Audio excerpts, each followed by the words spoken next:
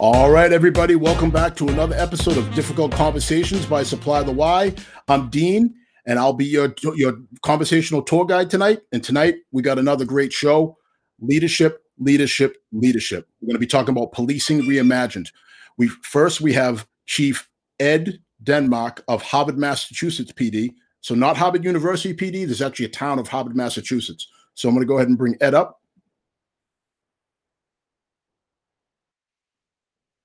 Ed, how you doing? Great, Dean. How are you?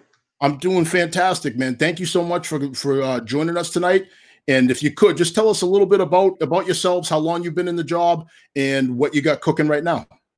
Sure. So as you said, I'm Ed Denmark. I've been on the job now, believe it or not, 31 years. A long time now. So I started in the town of Ayer, Massachusetts. I worked there for about 11 years. Then I was very young, but I ended up getting a chief's position in Sterling, Mass. I worked there for 2 years as the chief. And then in 2003, I landed my current position as the chief in Harvard. So aside from my full-time gig, I do a lot of training nationally, internationally, do some consulting. So right now we're working on kind of this whole theme tonight, the policing reimagined. I'm really focusing on what are the things we need to look towards for our training, for our officers to help us, kind of put forth a better product and hopefully change our culture a little bit. Outstanding. And just to clarify, you've been in the chief position for how long? I've been the chief in Harvard now for this is my 18th year in Harvard, but total I've been a chief for 20 of my 31 years. Wow, that's incredible. So I am going to circle back to that because we got a lot to talk about. And I'd also like to bring on Deputy Chief Ruben Galindo from the Northeastern University Police. How you doing, Deputy Chief? I'm doing great, Dean. How are you? I'm doing fantastic. Thank you so much for taking time out of your busy schedule to join us. I know you got a lot going on. You probably just finished up with your commencement type activities on campus. Mm-hmm. So this is normally time for you to kick your feet up and take a deep breath and reassess. Well, listen, nothing more important than being on this show and trying to have these conversations that are so important. But my name is Ruben Galindo. I'm from South Florida, born and raised in Miami, son of Cuban immigrants. Started my career rather early. I was 20 and started back in 1982. So I'm, going on, soon to be 40 years.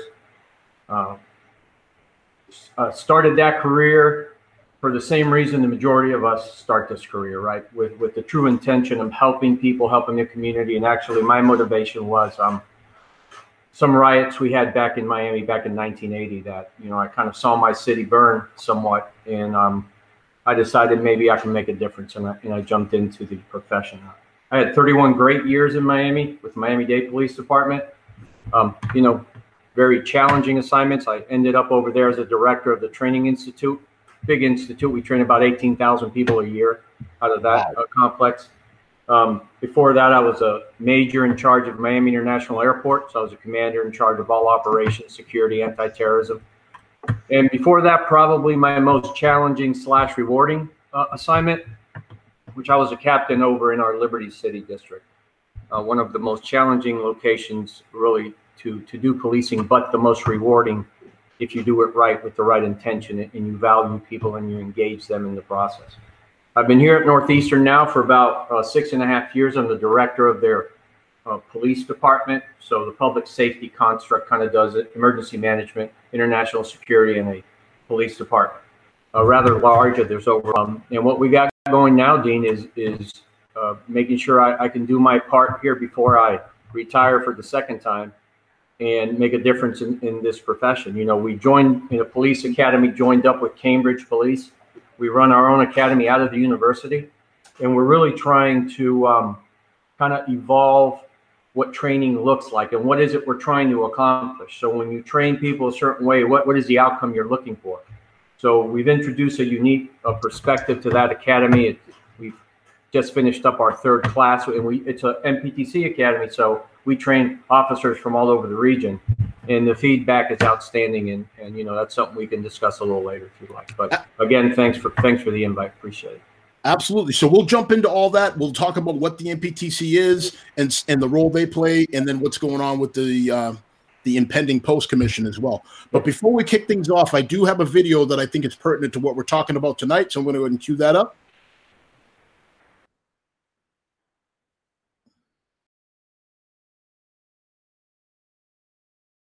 Of sorrow, one of the more poignant moments came this morning when Police Chief David Brown appeared at a briefing. His words were simple, direct, and powerful.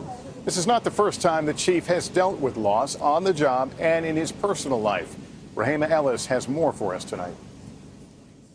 We're hurting. Our profession is hurting. In so many ways, for Dallas Police Chief David Brown, this tragedy is personal. There are no words to describe the atrocity that occurred to our city. At 55 years old, he's also chief of more than 4,000 officers. The married father is a self-described loner in a very public job.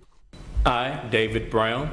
Less than 2 months after he was sworn in as chief 6 years ago, he was tested in both a professional and personal way. It appears the shooter is going to be David O'Neill Brown, Jr. Chief Brown's only son and his namesake was himself killed after he gunned down 2 other people, one of them a police officer. I remember closing my son's casket in the church. I remember sitting at the burial site, and everything else was a blur. The 30-year police veteran has also endured the violent deaths of his brother and his former police partner. While sometimes abrasive, he's also known for his kindness, often posting pictures on social media showing his dedication to the people of Dallas. We are not going to let a coward who would ambush police officers change our democracy. And tonight, when his city needs it the most, he's a strong, steady voice of compassion and concern, especially for his fellow officers. All I know is that this must stop, this divisiveness between our police and our citizens. Chief Brown has dedicated his whole life to one job. But I could just tell you, I've never been more proud of a police officer and being a part of this great, noble profession. A department that has been put to its greatest test with its chief commanding the way. Rahima Ellis, NBC News. Hey, NBC News fans, thanks for checking out our YouTube. All right. So, gentlemen, any thoughts on that video? Very powerful video. I'm going to start with you, Ed. What did you think about that video, and how do you think that's pertinent to what we got going on today in policing? Well, I think that the most important thing for me in that video is it shows everybody the human side of this business. You know, when people look at, the police or the communities of color or whatever, this broad brush that they paint everybody with disregards the humanity of each individual involved. And I think that video with Chief Brown really shows, to me, it's an opportunity for the public to see that, this is a man. This is a man with a family. This is a man who's suffered tragedy, but this is a man who also cares deeply about his community. And if you look at Chief David Brown and what he stands for, the overwhelming majority of people like you, me, and Ruben that put the uniform on every day do that same thing. And I think that's missed quite often. And when I say that in some groups, that's called a police apologist or whatever. They don't have the opportunity to see that side of cops. And when I hold the mirror up to our profession, I say that's our fault. We haven't done a good enough job at showing them that side of us and who we are. And until we can start being better with that, they're never going to know who we are. All right, fair enough. Ruben, same question. Jump on in, please. Yeah, I mean, look, it gave me flashbacks, is my reaction. I've attended way too many funerals of my brothers and sisters back in Miami and even here in the time that I've been in Massachusetts. So it's heartbreaking. It's difficult to watch, obviously. And the sad part is, Dean, we're seeing more of it now. I think this movement against the police, defund the police, do away with the police, it's only hurting 2 groups, right? The inner city, we see the enormous increase in homicide rates in many cities across this nation. And who it's affecting the most. It's the inner cities, the youth that live there. And then, this attack on police, these random attacks that are occurring. So it's sad, like Ed was saying, that we've gotten to this point. But listen, there's an answer on the horizon. And I think once we open our hearts and open our minds to looking at ourselves for a little bit and understanding what can we do different, what can we do better, how can we start bridging the relationships back with our communities like they were many, many years ago, I think we'll begin to find the answer to this. But, this is happening almost every day, Dean, and we're seeing these videos of officers being attacked and so forth. So, it's one heck of a way to start the show, man. You got us there. Well, gentlemen, the name of the show is Difficult Conversations. There's not going to be too many softballs here. But again, at the end, I think most people find that these conversations are cleansing, and I think that people are dying for these conversations. So just like you said, Ruben. So policing reimagined. So let's jump into it. How I came up with this topic for this show was based off a conversation that I had with Ed a few months back when he and I spoke very candidly about, I was very curious. I was exploring my curiosity about his journey and where he had been. And he shared something with me that almost knocked me out of my chair. And I'm a large man. That's not easy to do. So he told me that when he was younger and he was brand new, like most of us, he was excited. He was energetic about being out there. And they used to post the arrest numbers and the citation numbers, I believe you said, Ed, on the backboard of the station. And it was actually a competition to see who could make it to the top of that list. And then you shared with me somewhere along the line, you realized that maybe that wasn't the best way to serve the community. So Ed, can you talk a little bit more about that and how that serves to the policing reimagined mindset? Yes. When I first started, that's how you measured your worth. And that's one thing we know about, psychologically, everybody wants to have value in their job and they want to be respected in their job and they want to perform well. So in our culture has developed over time that's how you proved your mettle. That's who you were. If you made the most arrests, if you made wrote the most tickets, then you got the sexiest assignments. Then you got to move into some of the other things. And over time, for me internally, I started to experience some inner conflict within myself that I felt like I wasn't comfortable with the way I was treating people because I recognized that these were just decent people trying to go to work, trying to do the right thing. And I'm making sport of them for the purpose of making myself feel better. And that didn't sit well with me. And to have that conversation back then, we're talking, early 90s, what are you soft? It wasn't about being soft. It was, what are we accomplishing here? And I tell the story about, there was a guy that I stopped late at night working third shift at a manufacturing job. No license, arrest him. And then a few weeks later, now this is New England, I'm sitting on my same spot about 2 a.m. and here comes this guy on his mountain bike in a snowstorm, riding to work. And that hit me. I was like, man, what was it worth it? This guy's just trying to go to work. So it's those little things like that over time, I just thought, man, we could be doing something better. There's got to be a better way to figure this out. And for them to want us to make inroads with our communities and talk about community policing and all this stuff, but at the same time, have us out there being the enforcement arm for administrative things like licenses and stuff like that. The two things don't mesh. So that's kind of my perspective on it. That's incredible. That story you kept in your pocket. You didn't tell me that one before. Yeah. So just to clarify, the guy that you had arrested was the guy on the bike going the same route, clearly heading to work. Yep. Wow. Ruben, floor's yours. Yeah, man. So listen, this is where the conflict begins, right? And we can get into mental health and the issues we're having in policing right now, but you enter a police department with one idea, right? Which is, I'm here to help people. That's why I joined your police department. I've had hundreds, if not thousands, of interviews with people, and we all say that. But then you go into an organization that has a whole different mindset, which is enforcement, and stats. Even till today, we're still being guided by CompStat, and to me, CompStat killed community policing. By the way. Because Ruben, Ruben, really quick, let me jump in. Can you just tell what CompStat is? There's a lot of people that aren't familiar with that. So CompStat is a process by which, depending on the size of your department, you bring in your commanders and you review the statistics, the crime statistics for the last month, and you expect each commander to give you an explanation of what they've done. And if the reduction has not occurred, then there's a little bit more pressure on that commander to do better next month. And it can become somewhat challenging, right? And you can hear cases where in New York they were falsifying statistics because the commanders didn't want to get in trouble when they went to the meeting, right? The problem is that was introduced a little bit after community policing, and we went away from building bridges to putting a cop on a dot with the hope of reducing a crime statistic, right? And then the more arrests you made and it had an impact on the crime, then obviously the more successful you were. So I think, that kind of steered us the wrong way. And I said, look, I have a saying, and I brought it here to Northeastern, and I said, here's the saying: you become what you celebrate. It's really that simple.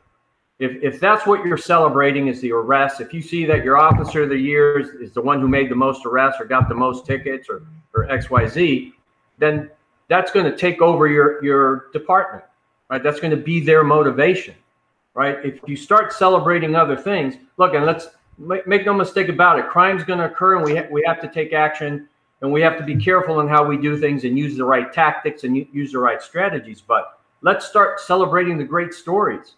And what happens is it's going to start taking over the environment of your police department. So, when I joined with Chief Davis at Northeastern about 7 years ago, that's what we brought to the organization. The only things we're going to discuss in the hallway are the success stories of the individuals that we've been able to lift up, including those we arrested. And this has taken on a life on its own, and I'll be real brief on this one. But last week, about a couple of weeks ago, I find out that two of my officers engaged with a gentleman by the name of Willie. He's homeless. He's always wanted to live in Tampa. I don't know if it was a Tom Brady thing or the man's actually always wanted to live in Tampa, but my officers grabbed some tickets, put him on a train, bought him some clothes, and sent him to Tampa. Quick story, when he gets to Penn Station, New York, they send him back because he had an anxiety attack. The next couple days, my officers buy 3 tickets to Tampa, go all the way to Tampa and take Willie over to see his friends and where he's always wanted to live, and take a train back. Now, that's something to celebrate, but there's still departments in this country that would kind of mock you for doing something like that. But in our organization, that's all you're going to hear is those kind of things. All right, so let me jump in on that. First of all, phenomenal stories, but a question I have is, can that be the norm, though? I mean, at some point, there has to be more than that. We can't expect officers. It's not like we're getting rich in this line of work to be digging in our pockets to buy people toys for Christmas, turkeys for Thanksgiving, bus tickets, train tickets. At some point, is there something more sustainable that needs to happen? So there's a question in the chat. It's addressed to Chief Denmark, but I'm going to address it to both of you. What can we do differently that we're not doing now? And then I'm going to add to that and say what is sustainable that we can do differently. So, Chief Denmark, why don't you jump in on that? I think Deputy Chief Galindo hit it. He nailed it. It's about changing mindset. That's what we can do differently, and it's not just it doesn't just benefit the community. It benefits us personally if we change that mindset. We talk about officer burnout and getting stressed out of the job and all that other stuff. It's because we focus ourselves on negative all the time. We run around thinking, and I can remember giving myself headaches because I couldn't find something wrong. How messed up is that? Think about, I'm riding around on a quiet night with nothing going on, and I'm giving myself a headache trying to find something because I felt like I was doing something. I wasn't doing my job. Instead of celebrating the things of who did I help today? How many people did I give directions to? Who did I give a ride home from the train station because I saw him walking and it was pouring rain that night? Those little things that, as a matter of fact, back up a little bit. I remember almost having to sneak to do those things so I wouldn't get in trouble. Talk to me a little bit about, but get in trouble. Oh yeah. Oh, we're not a taxi service. Things like that. I was told over the years, hey, we're not a taxi service. If they can't afford a cab, that's not our problem. Well, yeah, it is our problem. It's a rainy, foggy night, and this guy's going to get smoked walking down the side of the road, and I can get him home and save, help him, help me, help us all, right? But it was a us against them mindset. And until we start to look at the little things and the simple questions, like Ruben said, the things you celebrate in the hallway, or just the things that you discuss, or the questions you ask yourself. Who at the end of your shift, who did I help today? what good things did I do, and reflect on those good things every day. You don't get inundated and you don't beat yourself up because of the negatives, because the day is overwhelmingly positive if you let it be positive. All right. That's a fantastic answer. Ruben, same question. What can we do different that's sustainable? And right. So, obviously the Willie story is an extreme. And when we found out, we made sure we reimbursed our officers for what they did. But you can lift the person up without having to put them on a train and take it to Tampa, right? I think what we can do different is change the approach by how we engage with people, right? Community policing failed because it didn't have at its core value or at its core foundation, the valuing of human beings, right? We missed that part. We threw them in to develop a relationship, but not how valuable people are and how we should respect and treat each other. So what we can do different is start eliminating the rhetoric, the cynicism that exists in policing, the labels that we've attached to people, the thug, the punk. When you allow that to take over, and we're all introduced to that within a couple of weeks of work, right? We learned this whole new language. We don't realize we're doing damage to two people. One, the thug that you think you're engaging with, because you've already labeled them, and then your approach to them certainly is lesser than, correct? But you're hurting yourself as a human being because you fail to develop a relationship with someone who needs help and someone you can assist somewhat and lift them up, right? The equivalent of taking him to Tampa, right? Doing something for him, trying to help the young man, good stories like the chief was saying. That has to be the norm within the organization. We have hurt ourselves in our approach and hurt ourselves from a mental health perspective. You know what the antidote to mental health issues are? What's relationships, communication, building a relationship with a person you've never met, right? Learning from them learning from you. And now you have somebody in the community that you can say hi to and they wave, right? Do that 2-3 times a day. And over a span of 20, 30 years, you've got nothing but great memories to take with you. We have a mental health crisis in policing with too many suicides, to be honest, because we have too many empty souls, right? Ooh. Right. When you saw George Floyd getting kneeled on, the officer that you saw, that was just an empty person. He was empty, right? So I think we need to redirect what our purpose is in policing. Yeah, we need to make arrests. We need to be cautious. We need to, be accountable and make sure we're deploying resources the right way. But when the fight's over, the fight's over. And now how can I lift this person up regardless of who he is? When we start doing that, then we might be able to fix ourselves in the same way we're building relationships with a community. All right. Really quick, I'm just going to add to the a log on the fire here. So my aha moment for what you're talking about, where maybe, trying to get as many stats as possible and trying to reach that special place where, and we act as if like there's a way to arrest your way to greatness, where you're going to make that 1,000th arrest or 10,000th arrest and people are going to stop parading you around the station on their shoulders. But we all know those moments never come. So really quick, my story is this. I was working in a very busy department, and where you got, like Ed was saying earlier, was directly related to what kind of productivity you had. So I was trying to arrest or cite or field card my way out of patrol into a specialty unit. And I stopped this woman who had just a failed inspection sticker for a car. She's in nursing scrubs. She's got her placard on, and she has 2 car seats in the back. So I stop her. She's very polite. And I tell her why I stopped her. And and where I was out of state. There were no written warnings. It was either a citation or a verbal warning. So I told her that, that I intended to cite her for her failed rejection sticker. I come back up with a citation, and she looks at me and says, "Officer, I'm a single mother. Clearly you can see I'm working." She holds up her name tag. I have two children. At the end of the month, there's nothing left. There's nothing left at the end of the month. I know that there's something wrong with my car, but what am I supposed to do? If you give me this citation, you are going to financially crush me. And that was my moment. when I said, you know what, there has to be something more than this. And I tore the ticket up and I said, listen, I'm not going to give you a ticket. I hear you, but I can't promise you're not going to go a block, a mile, 10 miles down the road and somebody else isn't going to see it and cite you. I'm just telling you that I'm not going to give you a ticket based on what you said. I hear you and I want to support you. So you can go on, just be careful on your ride. So I just wanted to show you that everybody, when it comes to policing reimagined, a lot of people are having these aha moments and realizing that there has to be a better way. Ed, do you want to respond to any of that? Yeah, I think I get that along the lines of what you're saying, and Ruben touched on it earlier. Our language, the way we talk, drives the way we think. The way we think drives the way we behave.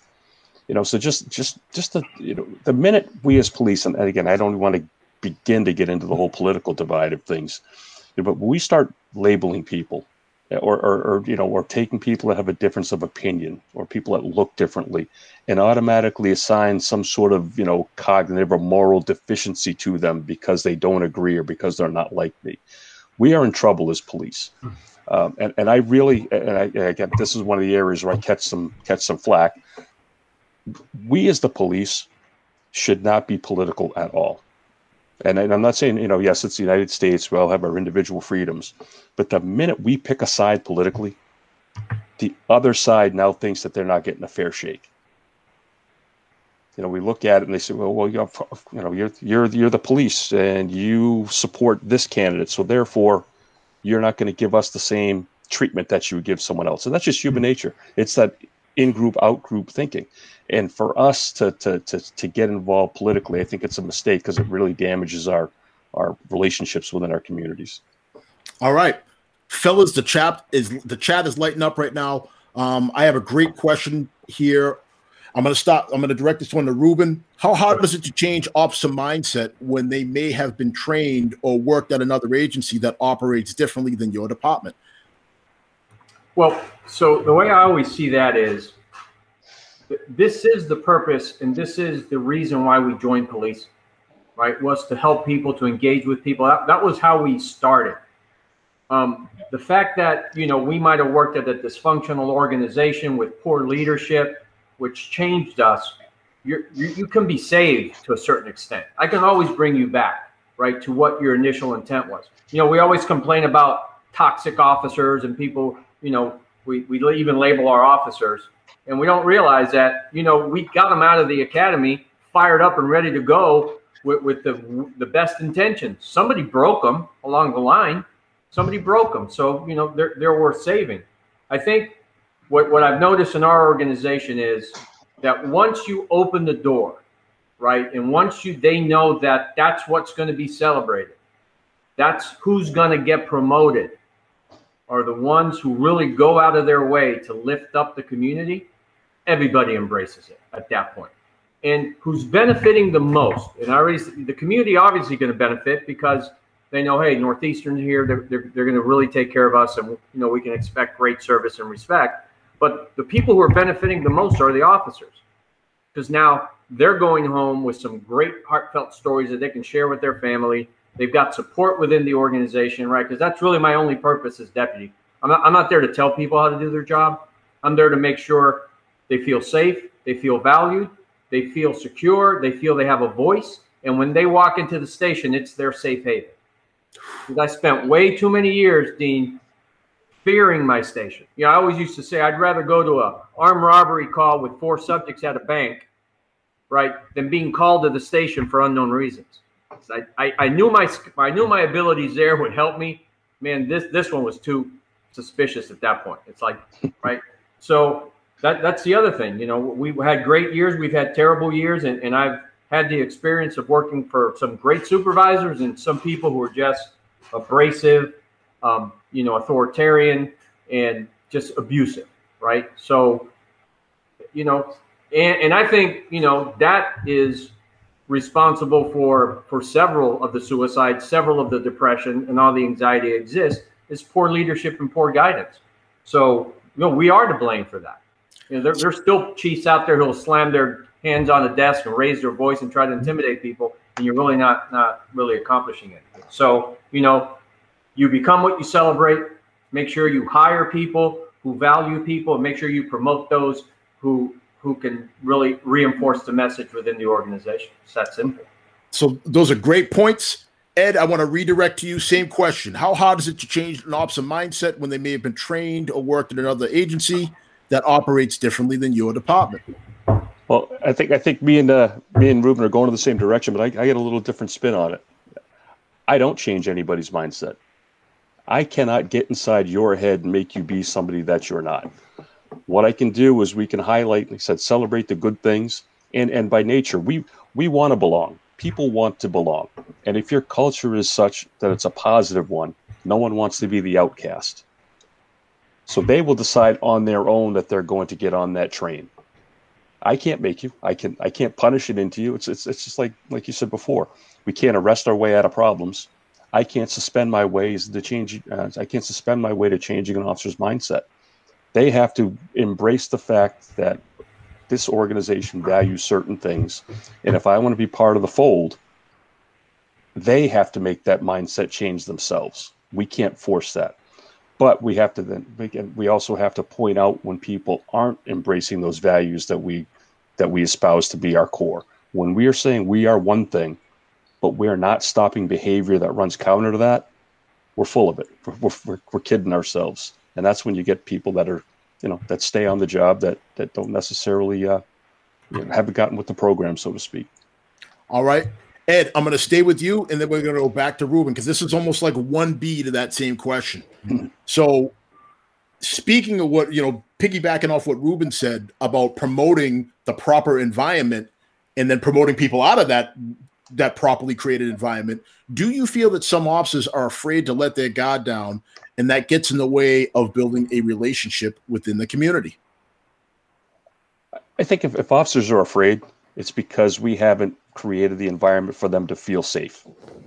It's a trust issue. You can't be yourself, or you can't be willing to take that risk if you feel like you're putting yourself in jeopardy. That our over reliance, again, this is another place where I get my colleagues, and I butt heads. We are so policy driven that people are afraid to make a decision, even if it in your gut and in your heart of hearts and in your head, what you're about to do isn't right in this circumstance.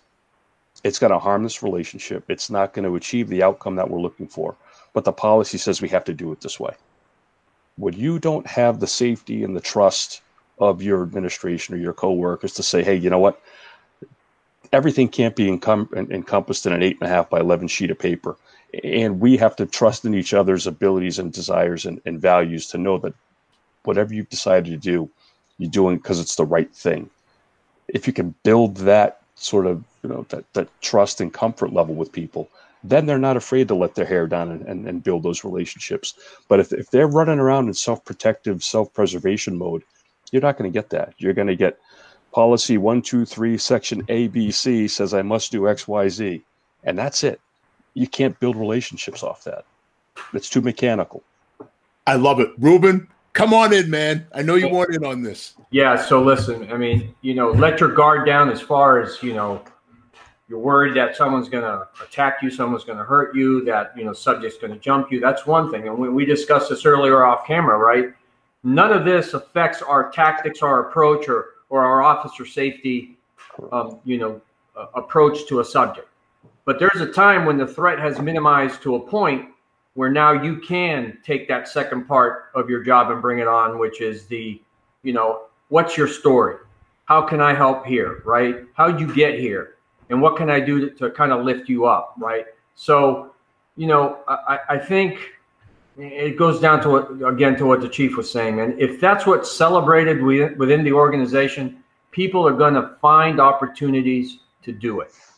And everyone's going to be sharing these stories within the organization and at the roll calls, et cetera, et cetera. And the chief mentioned a very important point, which has to do with the culture of the organization. It's really what's going to kind of weed out the misfits. At some point you can get into whether there's racism in policing or is there systemic racism in policing. I have a very strong view on this. But me as a chief, I'm not going to be able to identify if we do have a misfit. But if you have a healthy work environment he's going to be exposed by his peers. He'll be exposed. And then this kind of ties into, bystander intervention, where we're expecting our officers to stop other officers from doing things that are improper. If you're waiting for when the officer's unlawfully beating a prisoner to grab him by the collar and pull him off, well, then that's way too late. But if you have a healthy organization, you have somebody walk into a roll call and say, man, I can't believe I had to deal with that thug against yesterday. That's early intervention. That's when, like, hold on a second. That's not who we are. That's not what we say here. That's, hey, man, let's go have some coffee. What's going on with you? Right? So you want to catch it early, way early, not when something's happening on the street. So that's the benefit of a healthy work environment that's focused on the right thing within an organization, is that we're kind of self-cleaning oven, right? There's something in there that doesn't belong. Eventually they have to leave because they feel uncomfortable. And also you catch issues early, so you can help somebody who may be having trouble at home, or, some issues that he's dealing with, or the effects of a major, trauma or case that they had to deal with. So, like I said, it's you get the right environment, you're going to have a lot more benefits than you think you are. Hey, Dean, can I pop in something real quick just to follow up on that? This is the one thing that I always found baffling too. When we do have those folks, and we all know who they are in our agencies, who may be a little heavy-handed, who may be rough around the edges, and we all just kind of let it go. And then when that person gets fired, we want to have bake sales and boo-hoo and badmouth the administration for getting rid of them. And I always said, listen, if you care that much about your fellow officers, stop them. You know who they are. Don't let them get there. You let them go down the road the entire way, and when they drive off the cliff, you get mad at somebody else for calling them on it. We have every opportunity, like Ruben said, man. You hear people using that language. You hear people calling names. You hear that racial slur in the locker room. Pump the brakes. Hey, hold on a minute. You keep that stuff up, man, you're not going to be here. A, you're going to march yourself out of a job, and B, that doesn't represent who we are as an organization. You can't do that here. We don't want you here. And that takes guts. It takes guts. So that's a great redirect. I just want to jump in here real quick. So Fred Leland, I'm just going to shout him out. He's one of the foremost trainers, leadership trainers in Massachusetts. He says policy driven for sure. In too many police organizations, they have become dogma, and police officer discretion suffers. Guidelines are what policies are meant to be, which allows officers to use initiative and creative ways to solve policing problems. So well said, Fred. Then from there, we have a question. So do you believe it is the duty of an organization to inform the community of use of force continuum? So we will go to Ruben first. Ruben, really quick, can you jump in on that? Yeah, so it's all part of transparency. So I think it needs to go further than that. You need to share with your communities, as we've done at Northeastern through the advisory board, our policies, our approach, how our value system is introduced into the majority of our policies. We rewrote our entire policies. You need to share numbers, and they need to be aware of what's happening and how it's happening. Again, this all comes down to trust, Dean. If you don't trust me, no matter what I say, it's not going to work. But if we develop a true relationship, not just me with my peers in a community, but every single officer with every person they engage with, and over time we start to really increase our trust, then we can have a conversation and I present something to you, you believe me, right? So I'll give you a real quick story. Liberty City, 2001, on the night of Martin Luther King's holiday, a block away from Martin Luther King Boulevard, we have a white officer shoot an unarmed black man in a stolen car. They talk about, and I was heading home already because the parade was almost finishing. And someone called me and I said, I know you're kidding. And he goes, no, we're not, Captain, come back. But because over the last 2 or 3 years, we had developed such a trusting relationship with the community, we didn't have a single broken window, right? But we did things a little different. We're talking back, 18 years ago. As soon as the community leader showed up, I pulled the tape over and brought them right into the crime scene and briefed them. Everybody thought I was nuts, but it was like, now they know what's going on. They can go back out and brief the community. So with trust, when we really trust each other, then we're not going to run into some of the problems we're running into. All right. But you can't wait for the incident to occur to suddenly try to develop a relationship with people. Absolutely. We're going to get there too, as to building trust ahead of time. Ed, same question. Do you believe it's a duty of the organization to inform the community of use of force continuum? Yeah, again, absolutely. Just we're reading from the same sheet of music here. The community needs to understand everything that we're doing, and again, I think we've done a poor job over history of explaining to them. Like, we're always so worried that we're going to give up the secrets, holding our cards close to the vest and not explaining to them, if you do X, the officer may do Y. It just be very explicit with it and have people understand that this is how this rolls out. But again, it's I know we're going to get to it later, but this is all about trust. If you certain agencies, certain officers, there are certain officers, if they use force, the community goes, man, that guy must have done something real bad for him to use force. Mm-hmm. There are other officers that say, oh, this person used force. So yeah, no kidding again. So it all depends on those individual relationships and those individual interactions that these people have on a day-to-day basis. See, and I think we get lost in that too. We get lost in trying to come up with this department-wide thing that has to happen to build this trust. That trust only comes from every single individual encounter with every cop and every person. It's not, it's one person can undo that whole, 6 months, 8 months, 2 years worth of trust building. So it's every encounter, every day, all the time. And that's where that trust and transparency comes from. All right. So I'm going to go back a little bit. And so JC had a comment earlier, and let me jump in on that. And he says to something that we had said earlier, he said, agree, but how about the other side of the coin that needs to be addressed? It's not one-sided. How about the community's role in dealing with the police? The family structure needs to be seriously addressed. It starts at home. So I will start with Ruben. So how do you address that side of the coin? It sounds great that you're creating this environment. It seems like it's a great place to work, this, that, and the other thing. But at some point, like I alluded to earlier, only so much of the onus can go on the police. Mm-hmm. So how would you address some of JC's concerns? Well, look, if you're thinking we're going to go into a community and suddenly the two-family rate is going to go up from 25 to 60, that's not our role, right? That's a difficult thing to solve. But can we serve for some of these young men and women as a father figure when we're there? Yes.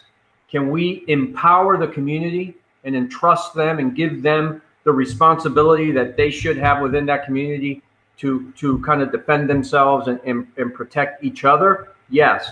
But you can only do that when we have trust and we have an established dialogue that we can have with each other. So, the one approach is, when you have all these community meetings and things that are going on, they should be for the purpose of educating each other. So this is what's happening in your community because you may not know. And here's our expectation of what you can do to help. And here's what you can expect us to do to address the situation. Listen, I've always said police work is temporary, right? Except for the 2 or 3 people that you're going to arrest that are going to go away for life. Everyone else is coming back. So the only thing we can do as a police department is provide a community a window of opportunity, right? But by doing some strategic enforcement, some, targeting of gangs, et cetera, et cetera. I bought you 4 to 5 years. What can you do as a community so when these individuals come back, and they will come back, that they will notice a marked difference in the community they left? Because if they come back and everything's the same, hey, everything's the same. Let me just go back to my corner and do my thing. If they show up and they realize the community is now empowered, right? The community has visibly changed, right? And make them feel uncomfortable, then there's an opportunity for them to adjust because they're no longer welcome. So empowering the community, the relationships are key there, and strategic police work. And what I mean by that is smart police work, not high enforcement police work. There's a big difference. All right. Fair enough. I'm going to redirect over to Ed. Ed, same question. The other side of the coin needs to be addressed. It's not one-sided. How about the community's role in dealing with the police? The family structure needs to be seriously addressed. What do you say to that? Again, there's nothing we can do as police. You're right about family structure. But when we're talking about relationships and we're talking about the community, when they don't find us to be legitimate, when they are resistant to us, when they are seemingly against us. That's fear driven. And we do have a responsibility to mitigate that fear. Every person on this earth, again, I've been around the world doing this stuff, right?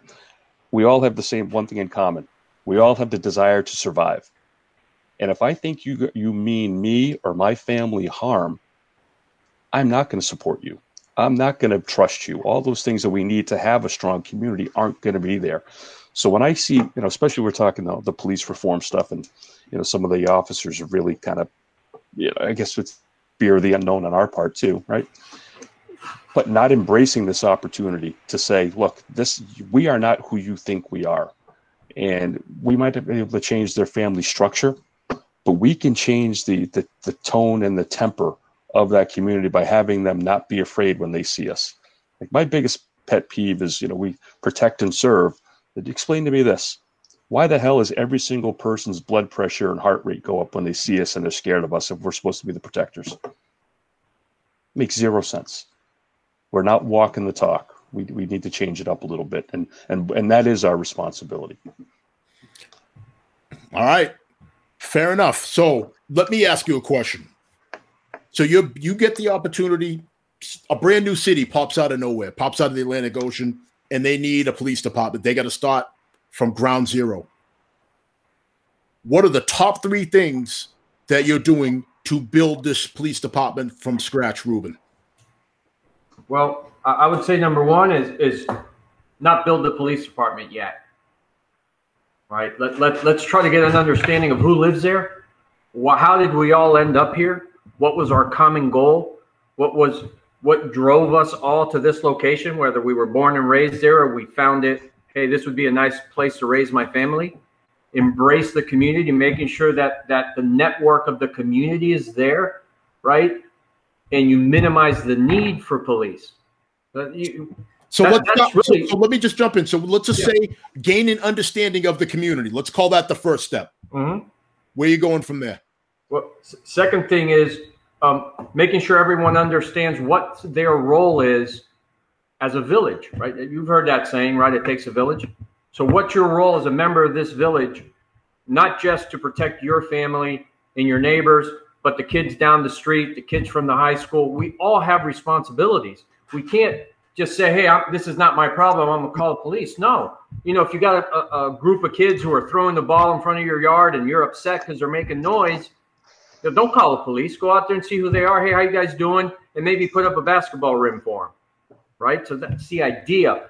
Every police department should be working to put themselves out of business. I wish we reached the point where you get to a town, let's say Harvard, and you go, man, we don't need the police anymore, right?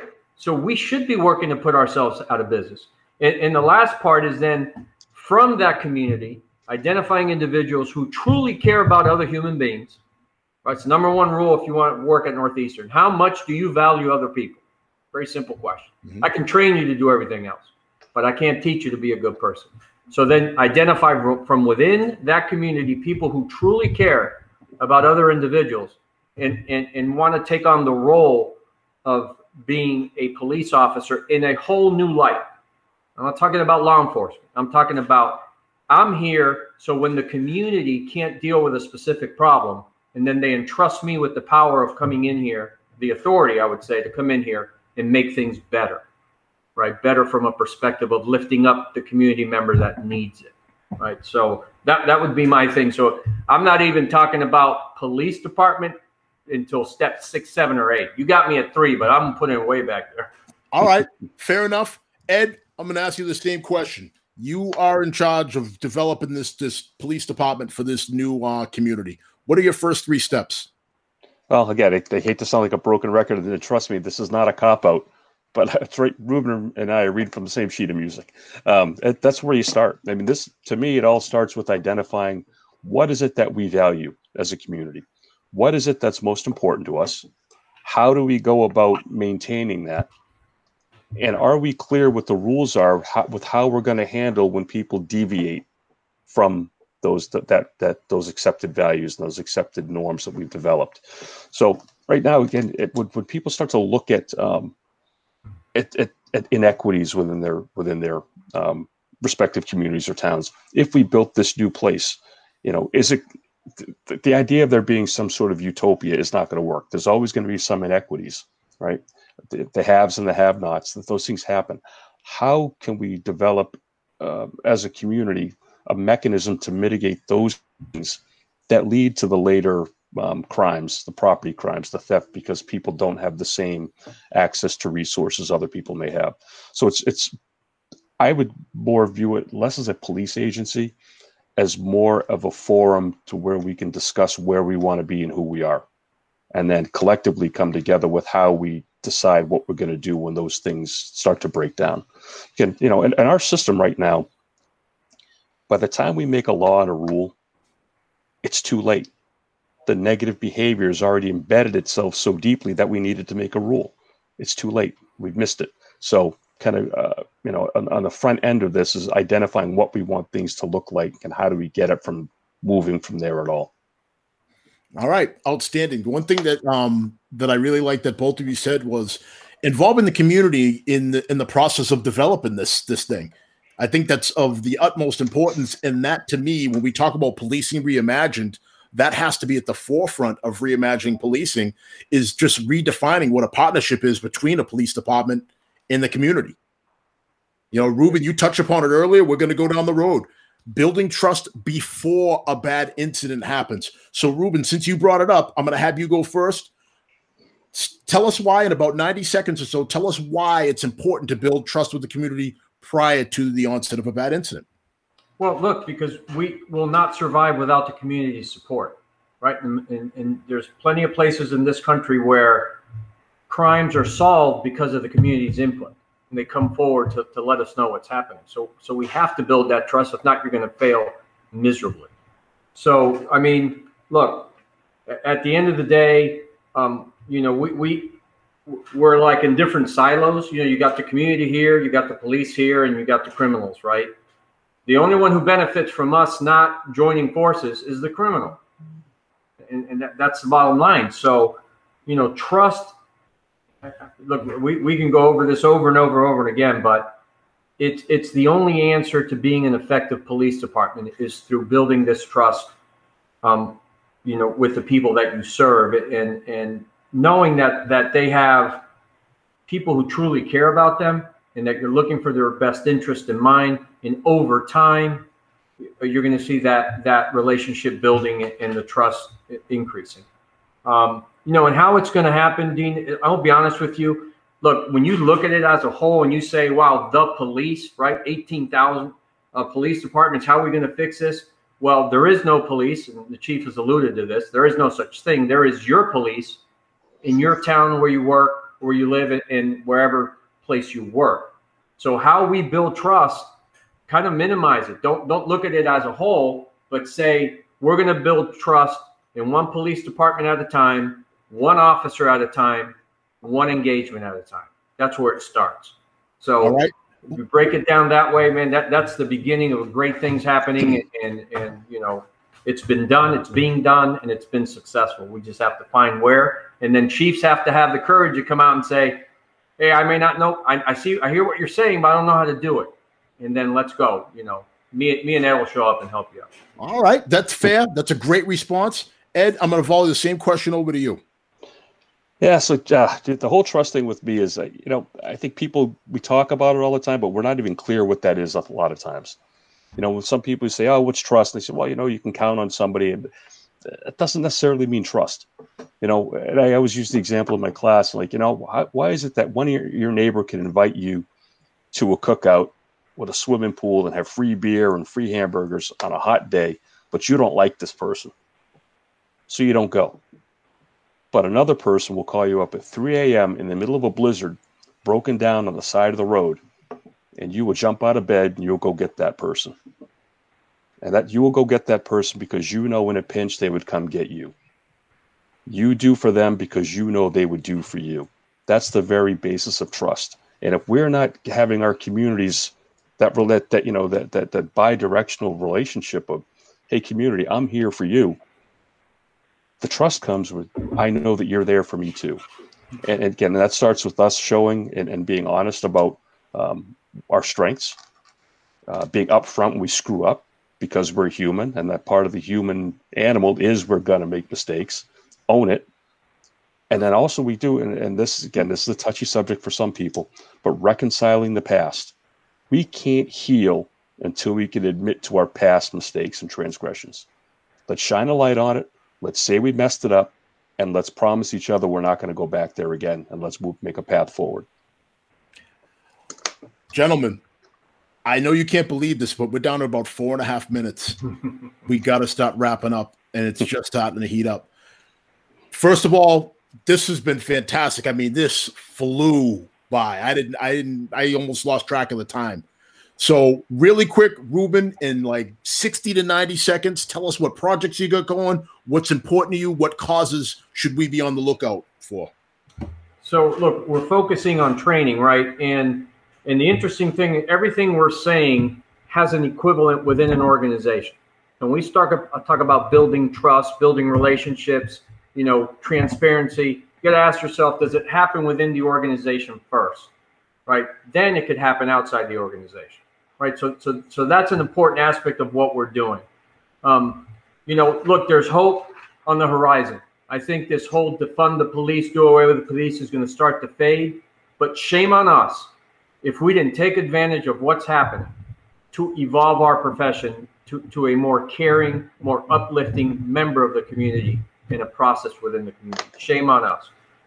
What's happening on Northeastern, we got some exciting stuff going on. I told you the police academy is crucial because we're introducing a whole new way of delivering the content. And we're not changing the curriculum, but we're introducing this whole value system in how we present the curriculum, right? We still have police academies across this nation training people as if they're heading out to Vietnam. That's not what we're doing here. We need to train people for the understanding of how to care for others, right? So there's a time to introduce stress in our police academy. There's a time to introduce, discipline when necessary, but there's also time to relax the atmosphere and make sure that everyone's open-minded and embracing the philosophies. One of the best compliments we got from the last class just graduated last week is they said throughout the entire academy, they felt valued throughout the entire academy. And I can assure you that recruit will be taking that to the streets, making sure others feel valued. So the other thing we're doing is we're putting together a chiefs cohort to train chiefs across the nation, working with our continuing education department there at Northeastern on this exact philosophy, but with more specifics on how it's done and how you can do it. Outstanding, Ruben. Thank you so much for your contributions. I got to jump to Ed. Ed, gotcha. Really quick, 60 to 90 seconds, then I'll give the last word. Sure. So for me, I'm looking, again, the training piece is big. I think one of the areas that we've been really struggling with is not training our officers about themselves. There are decades of research on human performance, human development.